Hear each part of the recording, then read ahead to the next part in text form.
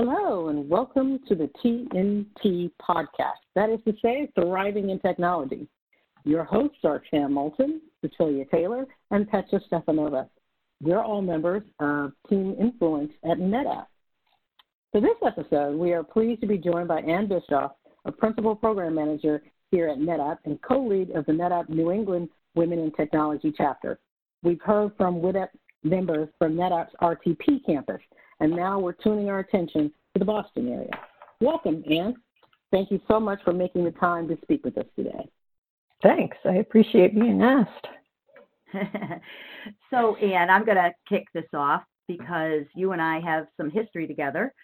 We have known each other for, I don't know how many years, but when I realized as I was preparing for this podcast that you and I have never actually spoken about what you do at NetApp. And so I was hoping you could just tell us a little bit about that. Okay, great. Yep, Sam and I worked together at Sun before I joined NetApp. I've been at NetApp, I'm entering my 10th year. Seems like a really long time. And my focus area, I've always worked out of the Boston Waltham office for NetApp, and I'm a program manager. So what that means is I work with engineering teams to deliver products to customers.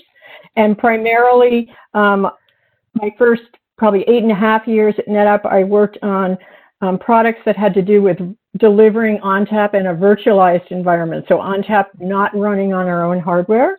And that was a pretty new area for NetApp. We had no idea what the opportunity was, what customers were going to do with the product when we first started. And so over the last 8 years, we went from offering it on hardware with a partner, Fujitsu, to offering it in the cloud with Amazon and now Azure and Google, and then offering a product called ONTAP Select where the customer provides their own hardware. And really what that was about was understanding what the opportunity was with the customer, working with product management to understand what are the key things we have to deliver to the customer, from features to support to how we document and deliver the product. In the last year, I focused on product security. There's a lot of press, as you may have seen, of security breaches, and being a data company, it would be very bad if we delivered products to our customers that enabled hackers to breach their data. So we have a team focused on how do we build products in a secure way so that we can work with customers to make them comfortable that the data that they're managing is secure. So I've always worked with remote teams. Waltham is a relatively small site for NetApp, so I tend to work with teams that are dispersed anywhere from California to Pittsburgh to India to North Carolina, and I did a lot of that when I was at Sun. So Likewise. So I guess, what people often think of engineering program managers as cat herders, kind of trying to get all the people who are working on the product to get it to the finish line and deliver it to our customers. Sounds like a full plate. Yes, and it's always different. So. You're very involved with the NetApp New England chapter of WIT. What drives your participation? I think working in an engineering organization, there just inherently aren't a lot of women on the teams. There are more than there used to be, but there aren't a lot. So for me, when I first joined NetApp, it was a way for me to connect with the other women at the site. And as time went on, also connecting with the other WIT groups in other parts of NetApp to see what they were doing. I've always really liked to mentor younger women, and so I found it was a great opportunity for me to find those mentoring opportunities. My partner in crime in Maine, Vidya, started out joining WIT because she was an engineer and she wanted to develop her communication and leadership skills. So it was a really good match. But as WIT has grown and we've increased the activities, we've also been able to do things like get more engaged with the local community. And doing activities, certainly not to the extent that RTP does, because we're a much smaller site, but connecting with my own community within NetApp, as well as giving back and giving employees, not just women at NetUp, but the entire site opportunities to get more engaged in the community where we live. So that's really why I do it. So I have a question for you. One of the things that the folks that we spoke with from RTP, they were telling us that they work with the Dress for Success organization. And I'm curious, do we do that here in Nain? We haven't done that in Nain yet. We've started to look at it, and a lot of one of the things we're seeing is that Dress for Success organizations aren't just about Dress for Success. They're about helping mentor women who are re-entering the workforce. Mm-hmm. And so I think we have some opportunities, and we've got some folks on the site now who are interested in working with women who are re-entering the workforce. So I think we had typically thought of it as, oh, we could go get some, let's go donate some clothes. But there's a lot more to it in listening to what RTP has done. And we've recently connected with a local group in Waltham. And so I think we're getting ready to look at that this year. Part of the challenge with the WIT group in Nain is we're a relatively small site, so we have lots of really good ideas. But we have, then when push comes to shove, it does take time to follow through on these activities. So I've cautioned our team to think about, 3 things we really want to accomplish in the year. Because if in the past, we've thrown out ideas, and then before you know it, the year is halfway done, and because we weren't focused, we really didn't accomplish much. So yeah, I hear you on that. Because personally, I think that would be a good fit for me. I mean, I don't have that technical background, but I think I could be of assistance to, women who are re-entering the workforce, and I have a lot of clothes. So a lot of clothes with tags that are never going to get worn. So, but you recently hosted an event on campus that was designed to make others more aware of gender bias, and I thought it was super cool. So we'd love to have you tell us more about that. Yeah, so there's this movie or a documentary that was done called Code Debugging the Gender Gap. And I found out about it actually from Kevin Nye, who's a VP in our Pittsburgh office for ONTAP. And he had participated in an event in Boulder and said it was really well received by the employee community, and did we want to do it in Nain? And Kevin has a significant team in Nain, and he said, I'll come up and I'll host it, let's do it. And then when I started investigating, it turns out that the film was actually sponsored in part by the Hitz Foundation, Dave Hitz, who's one of our founders, Helen Bradley, who had been one of the early engineering VPs, and Steve Kleiman. So but I watched the movie on Netflix to see what it was all about, and it wasn't until I saw some of the credits that I realized we had this NetApp connection, which really spoke to me that we have executives who don't just talk the talk, right? Who had put their own, hard-earned dollars and profits into this effort. And debugging the gender gap is really about building awareness and helping the entire community, men and women, understand some of the challenges of being a woman in tech and some of the things that happen that you never hear about. And we've heard a lot more about some of these things in the news in the past couple of years for interesting reasons. But the purpose of the film was to really, in a safe environment, where we gave people food and we kept them in, which is the way you get people to do things at NetApp, give them lots of food. We screened the movie, and then we had a really good discussion, about an hour discussion after it, just having people share, had they experienced similar gender bias in the workplace. And it really helped the entire group understand that there's some things that are very subtle that people do that have a big impact. And so just building that awareness, and it also built this enthusiasm, which was really interesting to watch, of what can we do about this to make this better, not just at NetApp, but in the community. So the intention was just to kind of build some awareness, and the result was a lot of excitement about having an impact, and people really felt like just by being more aware, they could do something. Now, one of the most interesting comments I heard, though, was, many of us have kids who are, considering careers. I have a son who's a computer science major in college. And one thing that one of the guys said was, I would never want my daughter to see this. It would probably discourage her from going into technology. What was interesting is, do you inform people of the issues and the biases as they go into something to help them be aware and be prepared, or would that discourage young people from going into tech? And so that was kind of an interesting question that was raised. And obviously we weren't telling employees they should all go home and show it to their kids. Yeah. So where did you fall on that? I mean, what was the majority of people, their response to that? Because I think that's a really important question.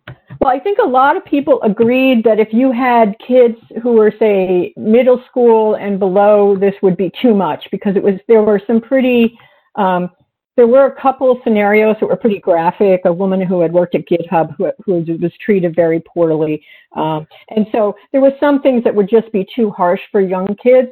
But I think, as kids are older and making those career choices and then getting experience in the work environment, whether it's high school or internships in college, that it would be, entirely appropriate. But I think everybody agreed, don't show this to your 11-year-old because it would probably freak them out, right? Yeah, another thing that you do, I don't know if this is, it must be through WIT. Yeah, because that's how I hear about it, is the Bring Your Daughter to Work Day. We do a Young Women in Technology Workshop Day, and it's evolved over the years. It started out as kind of Bring Your Daughter to Work Day, and then really the intent of that day is to expose young girls to what are the opportunities in technology and what kind of environment is it. And so we've done a variety of things. We bring girls in for a day that ends about 3 o'clock, and we expose them to workshops that tend to be hands-on. And we realize that we can't get them to code ONTAP because ONTAP as a product is pretty technical. So we show them things like, we've done workshops on robotics. We've done workshops on how to, think about building a blog or a web page. One of our most popular workshops is these instant challenges where you give the kids a problem they have to solve as a team in a very short time period, and that's always the favorite. Last year, we oriented our activities around Shark Tank was our final activity, and the girls, through the previous activities, had taken an idea and kind of carried it through from activity to activity, and then they had to do a Shark Tank like presentation to a group of a panel, and then get voted down or not for their idea. So it's really fun. The other thing we do is we always do, are you smarter than a NetApp engineer? And we've done some Jeopardy games and get a lot of good participation. So, and it's so funny. I remember the second or third year, one of the female engineers came up to me and she said, that was great. My daughter had a great time, but now she thinks I make a lot of money and she wants me to buy her more stuff. And I'm like, sorry about that. But it's a really fun day for us. And we get kids from across the spectrum from like 3rd or 4th grade all the way up to about 9th or 10th grade. And often we encourage kids to bring their friends because they tend to be have more fun in a strange environment if they know somebody. So we get groups of kids and we mix them all up, and it's really a great day. We all look forward to it every year. And we also look forward to what can we do different this year than in the past, just based on, what's out there and what kids are thinking about. So did your children participate in this? My son participated because he was a robotics geek. And so we actually had him help run the robotics session for a couple of years. And he really enjoyed that. My daughter is not into technology. So she of course, as a middle schooler, refused to come. And then she was too busy in high school. But that's too bad. That's too bad. So that's a nice segue, I think, to some of the questions that Cecilia would like to ask you about. Well, It's no secret that juggling a career and raising a family is challenging. We know this. But what do you see right now as the biggest change for parents today between when you're first raising your children, which may have been years ago, and now as they're approaching adulthood? Well, I have 20-year-old twins, a boy and a girl. And so when I had my kids, I was totally freaked out that I was having twins. I couldn't imagine what I was going to do with two infants. And then how was I going to go back to work? But luckily for me, my older sister had two kids. And so she was like my mom mentor on, going back to work. And her advice to me when I first went back to work was don't overdo it. Do your job, but leave on time, be there for your kids. And that was great advice for me. What I see now that's really interesting is, to me, what's helped me as a parent is to be present for my children. So when I'm home, or when I'm home and not working, because I work from home a lot, I'm present for my family. I put my phone down. I turn off my laptop. When we go on vacation, I remove my email from my phone so I can't even touch the icon. And I've also tended to take 2 and even 3-week vacations so that I can be fully present for my family. And I recently saw some articles, I can't remember where it was, but women advising other women, and one of the folks was talking about the importance of taking a long enough vacation. But the difference that I see now is that dads are much more engaged, and it's not unusual at NetApp to see a father take paternity leave. It's not the norm, but I know several folks who shared paternity leave. The mom takes a couple months off, and then the dad takes a couple months off. So I think that men are more engaged with their children than they were, say, 20 years ago. And I think the stigma of leaving early to see your kid, coach them in a soccer team, or, see their play, or get to school to talk to the teacher is much easier now because both parents are engaged in those activities. And so, and with the flexibility of working from anywhere, you can leave, you can take 2 hours off in the middle of the day and still get your job done, later, or, get up early and start the day sooner. But I think that engagement of fathers in the raising of kids has really increased, and that's helped everybody because it makes people, more accommodating, I guess is the right word. Yeah, one of the reasons I thought that was a great question is because it has changed dramatically from the time when I was first pregnant with my first child. It was such that you wanted to pretend that you weren't even having a child.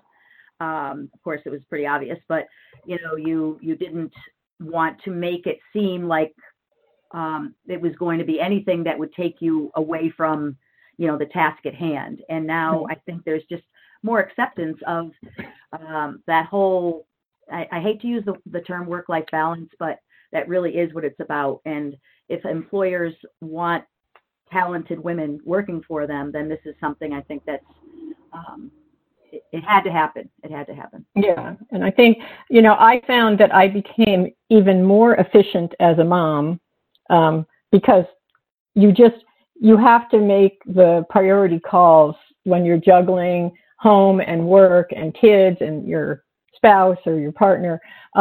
So I didn't do different, I don't think I worked that much differently. I focused on the right things because I couldn't do everything on my list. But then I also found that there was stuff on my list that didn't really matter. And that was true at both home and at work, right? And so it just made me more aware of the choices I make on a day-to-day basis about where I spend my time. So you stopped like ironing the underwear? Is that... Right, yeah, the ironing the sheets. Yeah, I stopped wearing the white gloves to dinner and all those things. Yeah. And then the other thing I personally did is traveling is really hard on parents and kids. And when your kids are young, it can be really disruptive for any parent to travel and leave the other one home alone with the Rugrats.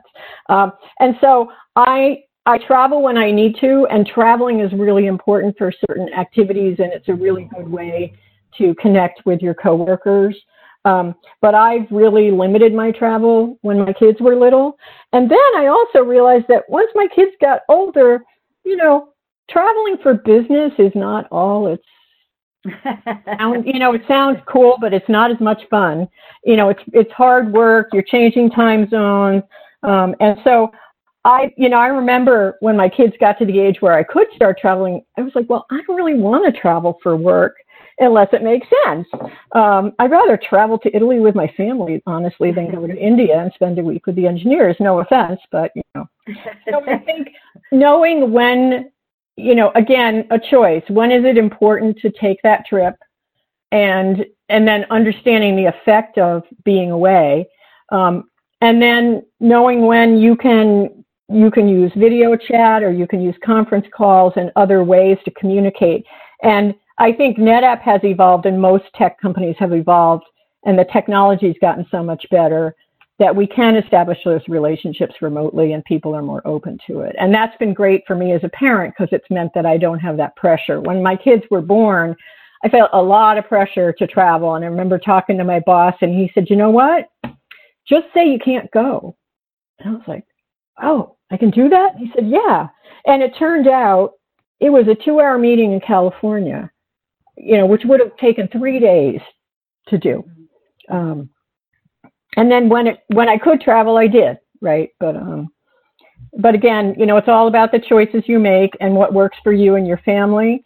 And some things work for some people, and some things, you know, it's all personal based on what you need to do. But you know, as a person and as a worker and as a parent, you make judgment calls, and you just have to trust your gut, right? Exactly. And I think it's easier for women to do that because just the roles, stereotypes, if you will, are that, you know, we have to juggle. And in some ways it might be harder for men to make that judgment, because those people don't assume that they're right, that they may be interested or want to be a caretaker. Want to be, yeah. Yeah, right. Okay. So you mentioned this, that you've been with NetApp for nearly 10 years. I myself just celebrated my 10-year anniversary. Tell us about something or someone that made you stick around all this time. Yeah, I mean, what attracted me to NetApp in the very beginning was there was this focus on the customer. And I remember when I was interviewing, I'm like, yeah, everybody says that, right? But the more I talked to people before I joined the company, they said, no, it's true. And I did find that when I joined NetApp. And I think there was a period of time where we might have strayed away from that. But I think that connection to helping customers be successful, understanding what are the challenges that they face as a business, and then helping them solve their problems is really a very important part of NetApp's culture, and it always has been. And so when we were working in the cloud and customers were trying to figure out what to do with Amazon and did this make sense, we were right there with them. And, you know, as I'm working on security and we're trying to figure out what's going on in security with all these breaches and how do you prevent them, this is a top of mind for our customers. And so the fact that NetApp tends to, we do innovation and we do new projects, investigations, but when we make our investment decisions, I think we do it with our customers in mind. And so those things that we take from kind of the lab to real product that we're going to deliver, we ask our customers what's important to them. And that really is fun for me, because I've been able to work on a lot of new technologies, and I get excited about doing stuff that nobody really understands. I don't like predictable projects. Yeah. I like unpredictable work. It's just the way I am. And, you know, being able to have the ability to talk to our customers and have the relationship with our customers where we say, we have this idea, what do you think? Mm-hmm. Not everybody has that relationship with their customer, right? So to be able to have that type of relationship, and particularly when we were going into these things with the cloud and Amazon, and honestly, Amazon didn't even know who we were, and they really didn't give us a lot of attention because we didn't have a product and they didn't know much about us.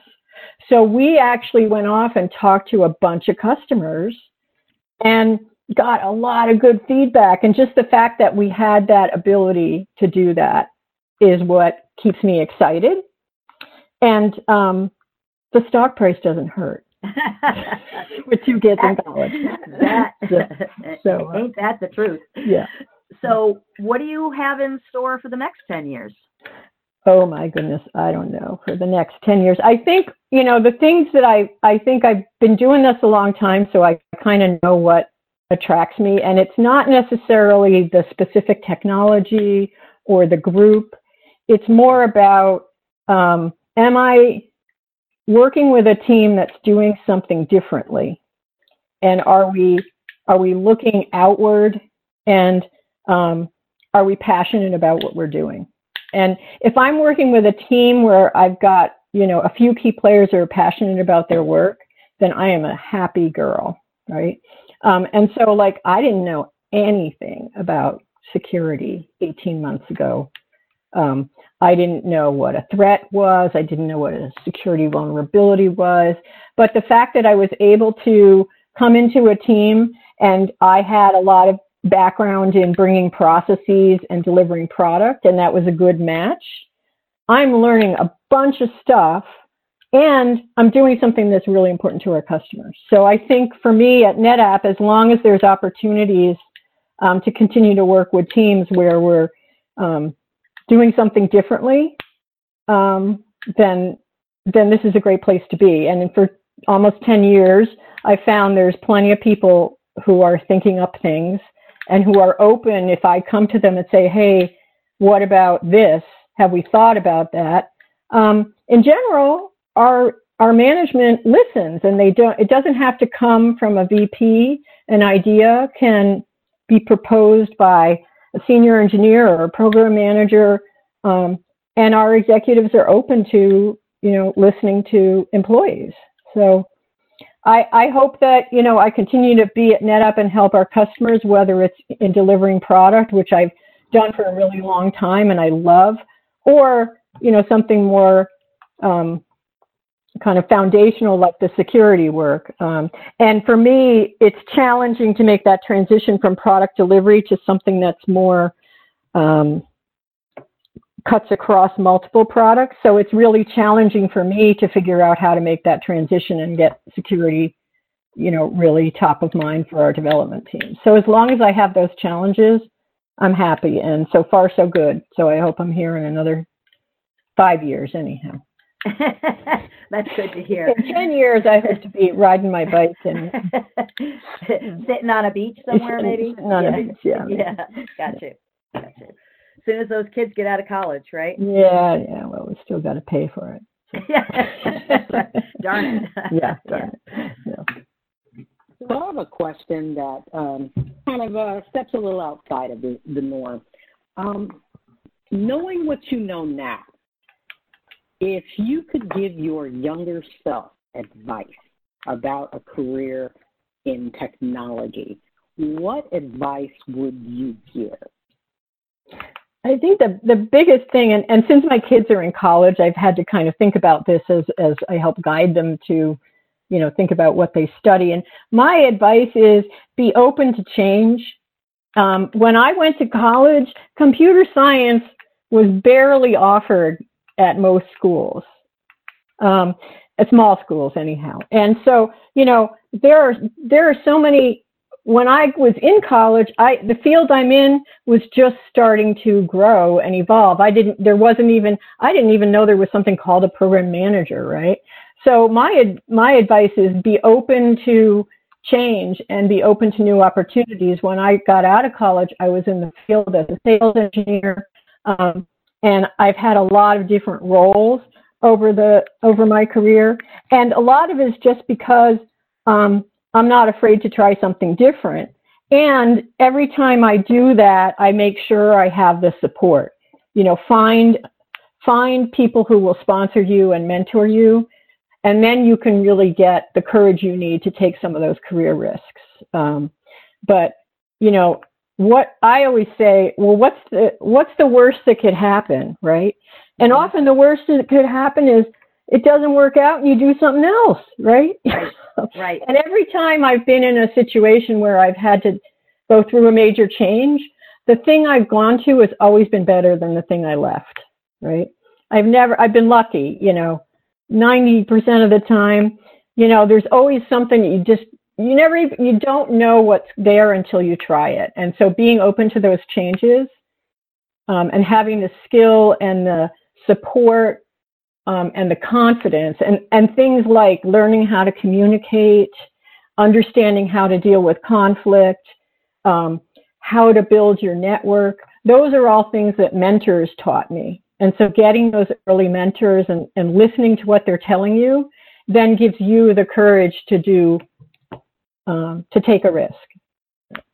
So that's what I would say. Very, very good. I feel like I know you so much better now. That we've done this podcast, then we're not just passing in the hallway. We're and you're very impressive. I find that you are you've had some really good insights today, and I guess I'm glad to know you. Well, I haven't always been this smart, so my kids have taught me a lot, engineers have taught me a lot, and I guess I think at NetApp and almost any other tech company I've worked at, there's always a lot of encouragement to take risks, because that's how technology companies thrive. And having those people around you has given me a lot of good experience. And despite all the talk in the industry about how hard it is to be a woman in tech, I think it's different than what I expected when I got out of college, but it's always gotten a little better and a little better. And having the flexibility to be able to be around my kids when I want to be, and then tell them I have to go into the office when I don't want to be, has given me, as a parent, a lot of opportunity to be present for my children. And I get paid to do this really cool stuff. So, That's always the bonus, right? Yeah. But, I think there's a lot of opportunities to help women in technology, and there's a lot of things that we can do to improve the situation. But I think early in my career, I worked at a division of General Electric. So I didn't work in the manufacturing divisions, but I worked with those folks as my clients. And, that was a lot more challenging an environment than technology's ever been. So I think we're lucky in technology to have that attitude that we do. Well, that's all good stuff. Okay. Well, thanks for the opportunity to chat with you guys. It's great getting to see you. We enjoyed having you. Thank you. Okay. Thank you so much. We appreciate you being a guest on our podcast. To our listeners out there, we know you have a bunch of podcasts you could be listening to, so we definitely appreciate the time you took to listen with us today. We would love to hear your feedback, so if you have any feedback for us, let us know. Contact us on our NG Tint podcast at netapp.com, and let us know what you'd like to discuss. Until next time, thank you.